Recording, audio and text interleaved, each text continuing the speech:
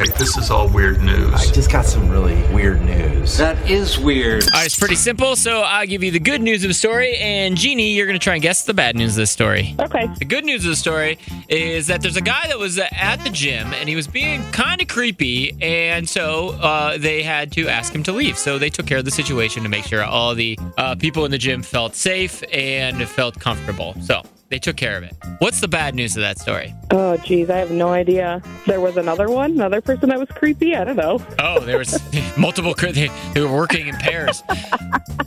No, the bad news of the story is that the guy wasn't actually being creepy. The guy was he was blind, and a girl thought that he was staring at her, and then they didn't believe him when he told them that he was blind, and they kicked him out. Oh my God, that's terrible. Isn't it terrible? You know, I've had this conversation actually with a couple people. Like, I work out at home, but some people that I know have gone back to gyms, and they're like, I'm terrified. Like, when you walk through a gym, it was specifically a guy friend of mine. He's like, I look at people's workouts, like he's like, I'm not a trainer. I look at other people's workouts, what they're doing. Sometimes you just glance and you catch eyes with somebody, whatever it is.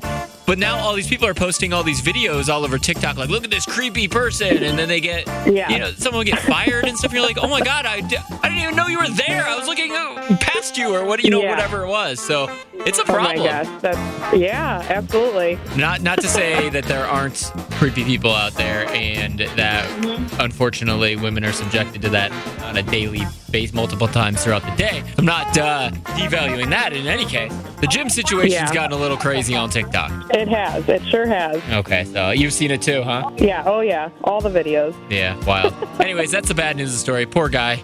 Poor guy. It's all. T-Mobile has invested billions to light up America's largest 5G network, from big cities to small towns, including right here in yours. And great coverage is just the beginning. Right now, families and small businesses can save up to 20% versus AT&T and Verizon when they switch. Visit your local T-Mobile store today.